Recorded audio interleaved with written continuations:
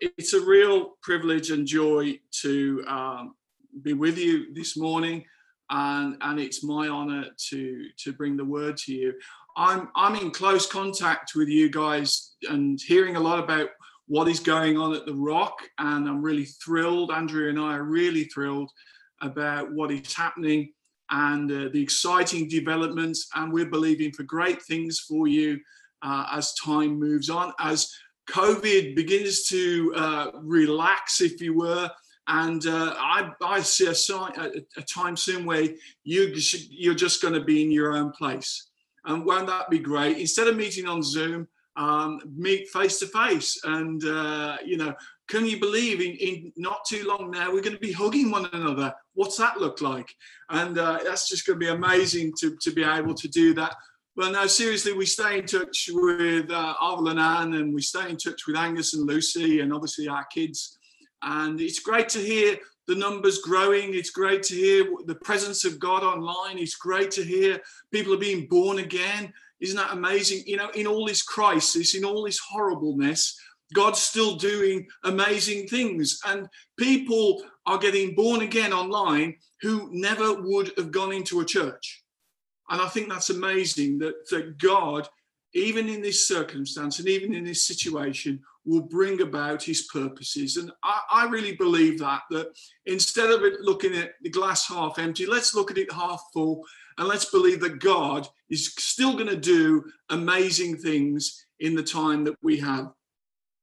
I want us to turn to the Word of God this morning, and I want us to look at a text in Deuteronomy. It's Deuteronomy 33, and I'm reading two verses, 26 and 27. I'm actually going to read it out of the Amplified version this morning. Father, let's just pray. I know we've been praying. Father, I just pray that you would take these words, and Lord, you would add your anointing. Lord, you would get rid of all my waffle and rubbish that the people don't want to hear. Purify it down to the word of God and what your voice wants to make very plain this morning. I pray that, Lord, you're speaking to hearts. I pray that, Lord, we have ears to hear what the Spirit is saying to us this morning.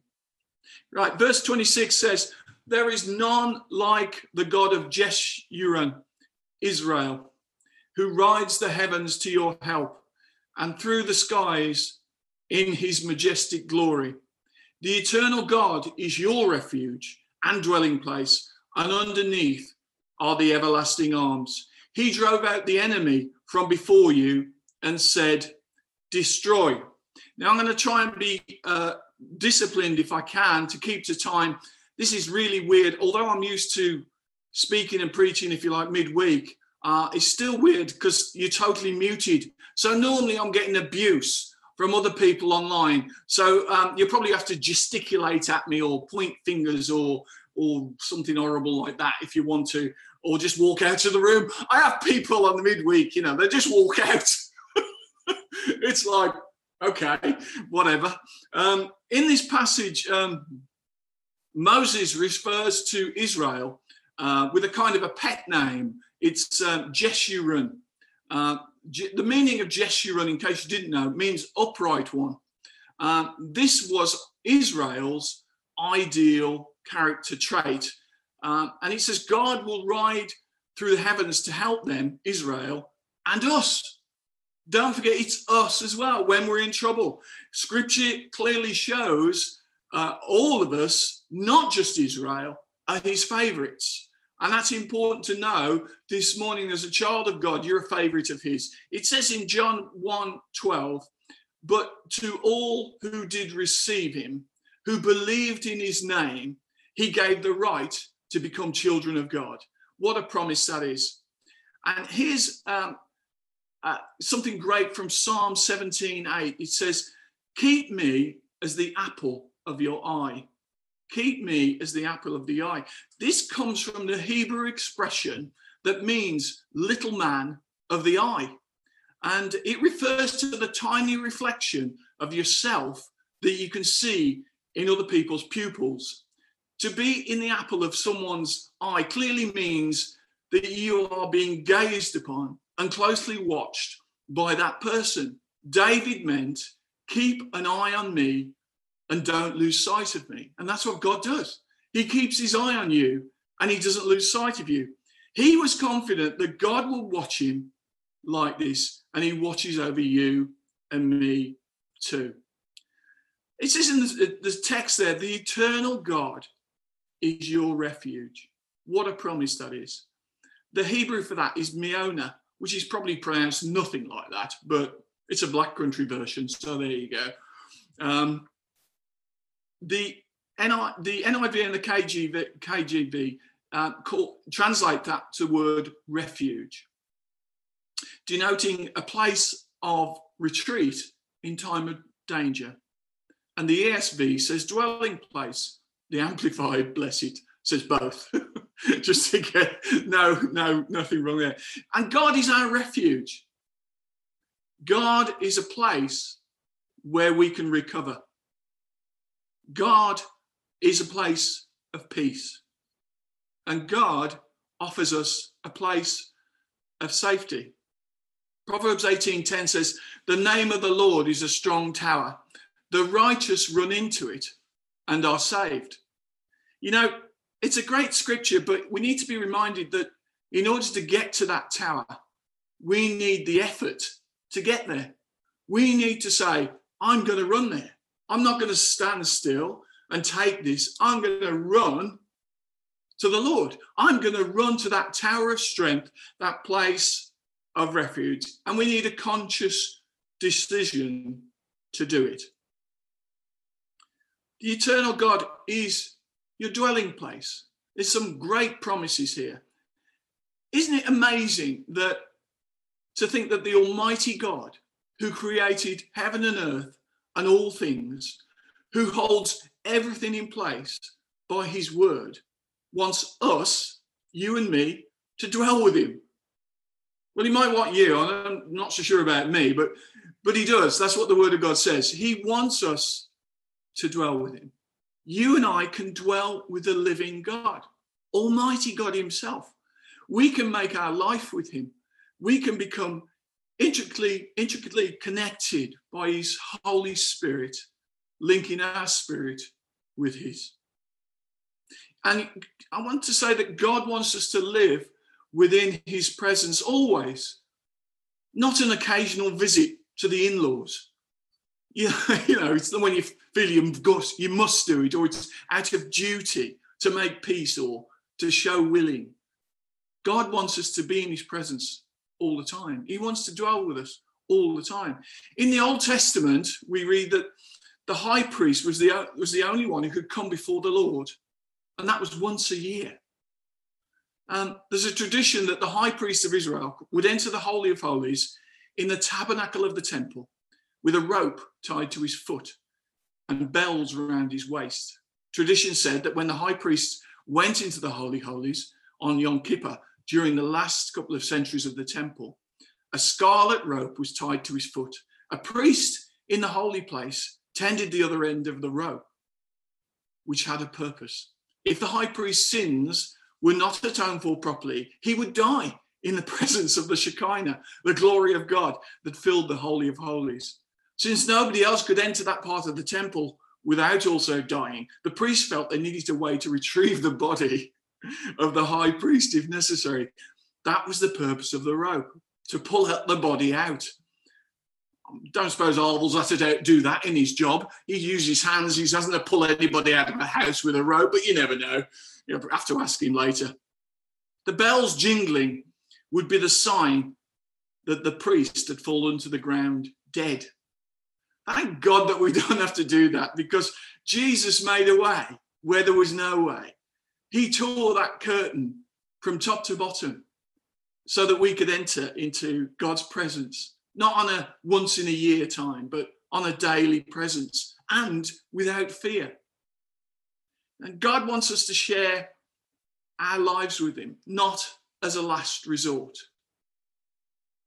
You know, if we spend time with the King of Kings and the Lord of Lords, there are benefits that we can glean. We can glean his wisdom. We can glean encouragement his protection, his love, and so much more.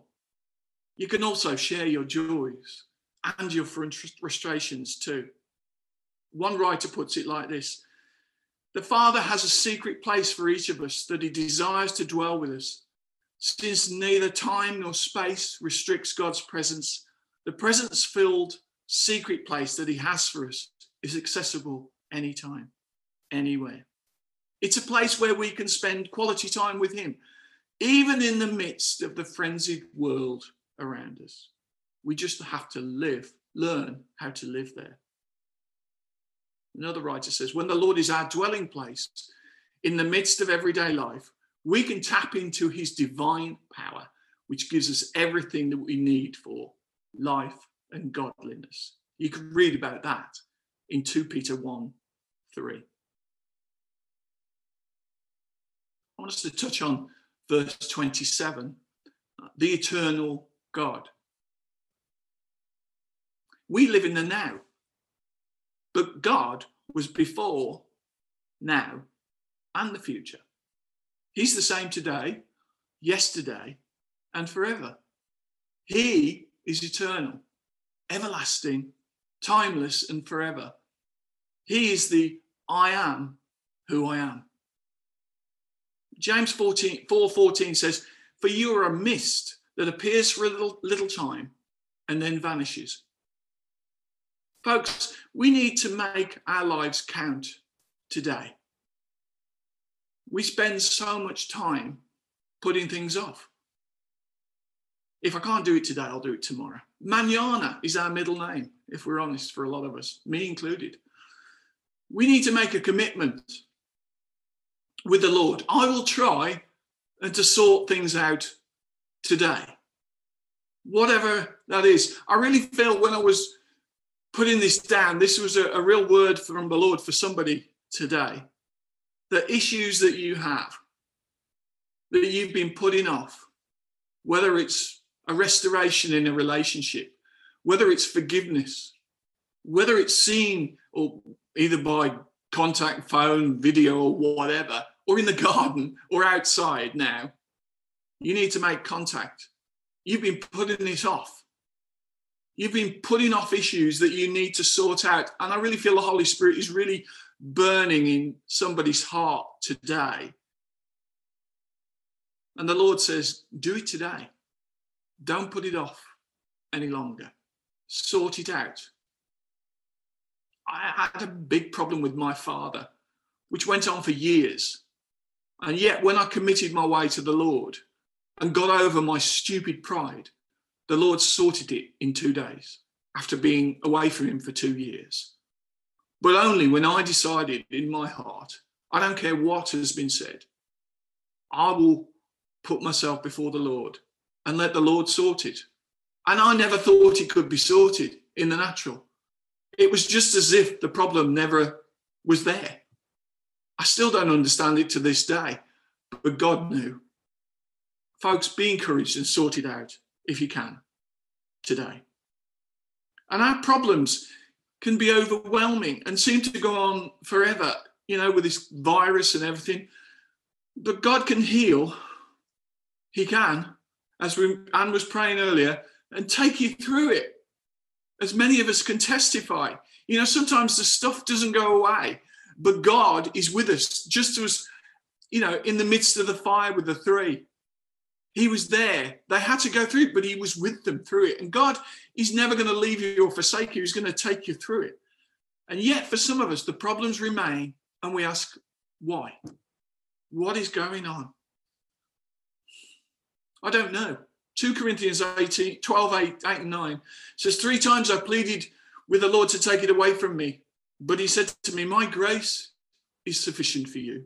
My power is perfected in weakness.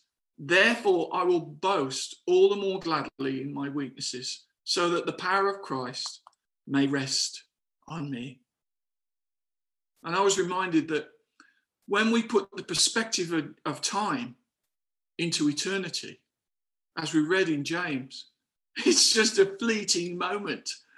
We're just here for just a breath comparatively to eternity. There is so much more to life on here, on earth right now. There's so much more in eternity to come. But if you wanted me to concentrate on anything that I feel is for the rock today, it's this. Underneath are the everlasting arms.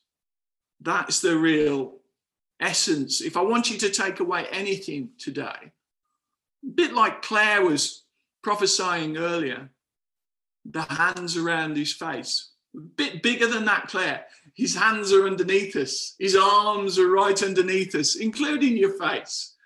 But it's a great word. Be encouraged with that. And thank you for sharing that. That sort of helped me this morning. So what lies beneath? Sounds like the title of a film, What Lies Beneath? But it's not. I'm not talking about that today. You know, many people, including Christians, from time to time, put their trust in other things than God. And they only run to God when these things fail. Instead, we can put our trust in our job, our position, security, status, confidence, and all that a job might give to you. Put our trust in that. We put our trust in our wealth. For those of you who've got wealth and savings, I'm sure you're all very rich up there in Stratford. We're just poor people down here in Cornwall. We got no money at all. We're just poor fishermen. Wealth and savings, fitness and well-being. You know, down here, they're crazy. They go swimming in freezing cold waters, including our daughter, India. They go out religiously in the water. India says to us, are you going to come swimming? We go, no. But apparently it's good for your health, but I'll bless them anyway. Our friends, we put our trust in our friends. We put our trust in our family. And you know what? These are all good things in themselves, but they won't always be good enough in the time of trial. And God wants you to run to him first and not as an afterthought. Underneath are the everlasting arms. You can't see them.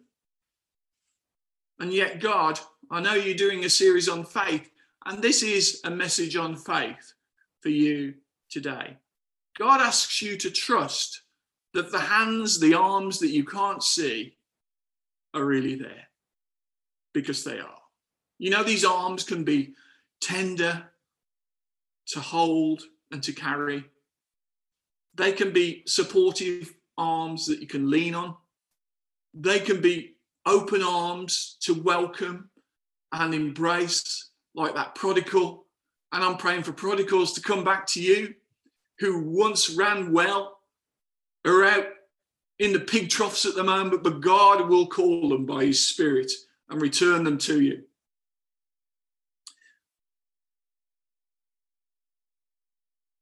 They can be strong arms to catch us when we fall.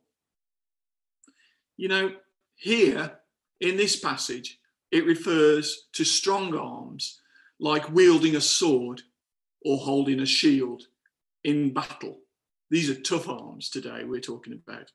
You know, many times we read about how God delivered the people in the Old Testament by his mighty hand and his outstretched arm.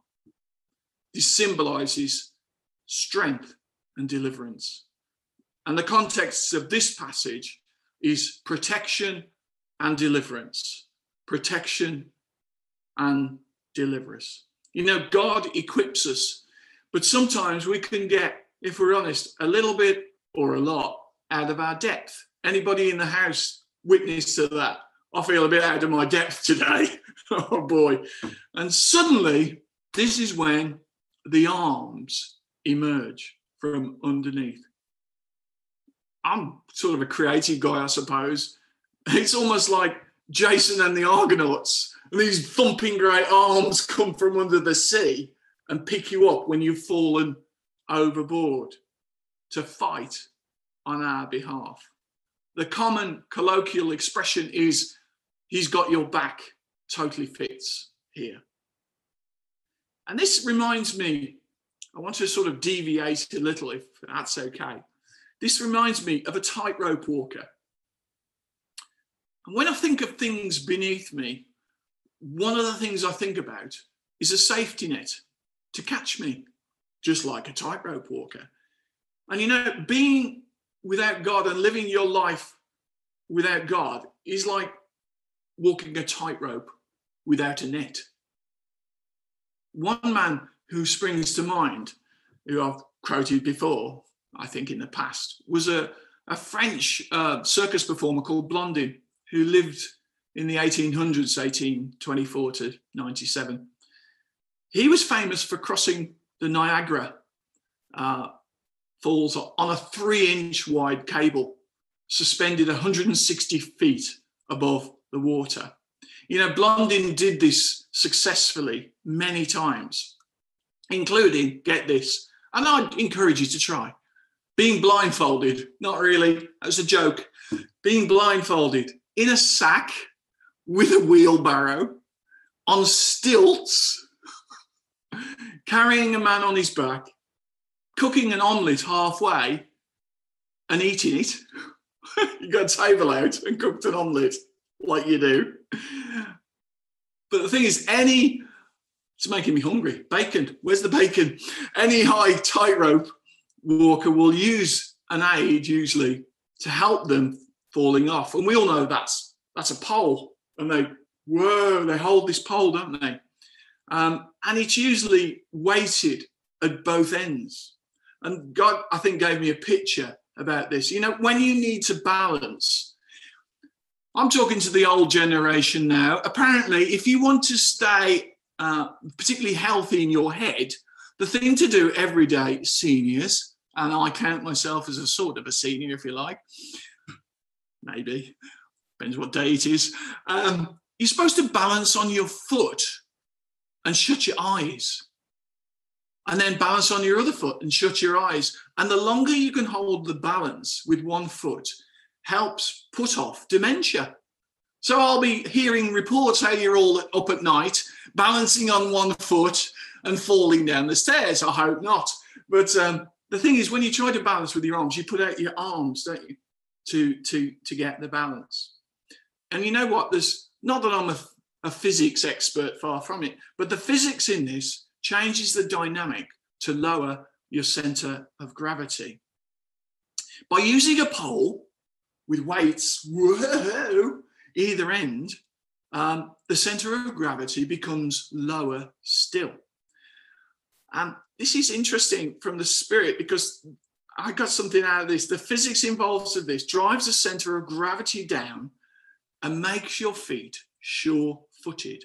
Just bear that in mind. Makes your feet sure-footed. Did you know when they're actually walking on the tightrope, the cable rotates? So it doesn't even stay still. It rotates as you walk around over it. And Jesus calls us in Matthew 7:14, straight is the gate and narrow is the way. I was going to talk upon that earlier, but I've decided to drop it. The reason is I think I might waffle. I really want to have some pregnant pauses today in the Spirit, and you'll understand why. But I just wanted to focus on the Word of God says the world calls us to walk on a wide path, but Jesus calls us to walk on a narrow path. And your life path is that cable. And to assist you, just help with this picture. You're carrying a pole, but the weights on either end of the pole have been substituted with, on this hand, God's goodness, and this hand, God's mercy. It says, Psalm 23:6 says, goodness and mercy shall follow me all the days of my life, and I will dwell, there's our word again, in the house of the Lord forever. So on the one hand of the pole, we talked about goodness. And when I think about goodness, God's goodness, God provides and gives us far more than we can ever imagine or think. God is goodness itself. The word says only God is good. God is kind and pure and holy. And God shows me a better way. God is my healer. God is my confidant, my counselor, and my friend. God is loyal to me. He will never leave me or forsake me or badmouth me or put me down or gossip about me. God understands me completely, and you, the good, the bad, and yes, the ugly. And on the other end of the pole, when I think of God's mercy, God puts up with me. That's a lot. He puts up with you and me. He forgives all the wrongs I've ever done, both in thought or by action. He even forgives me when I refuse to do what I thought I should have done.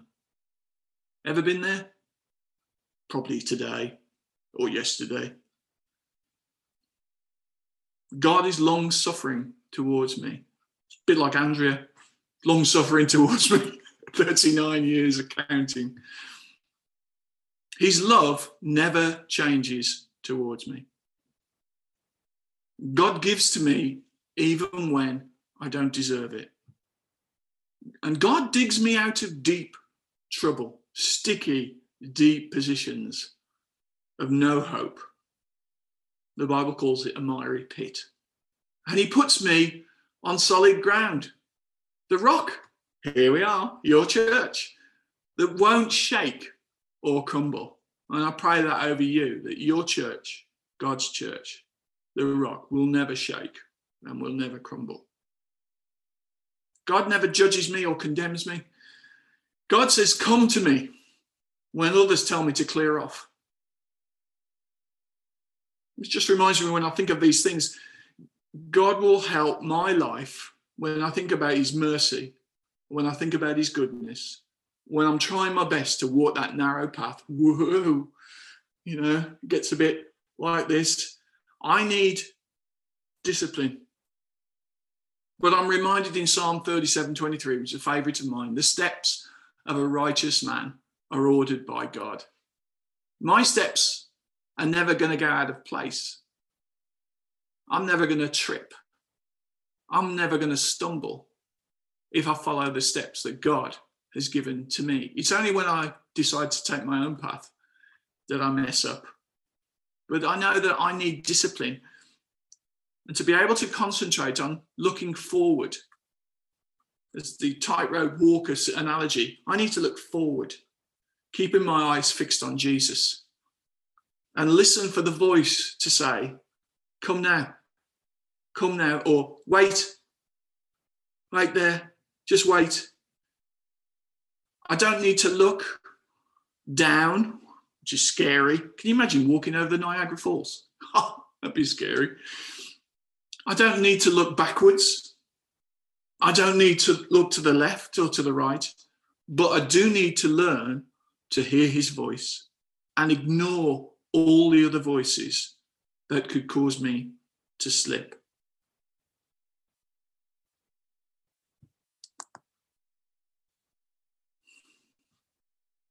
I'm nearly done, but I want to I've got a message, Arvel, and for the church, for the rock.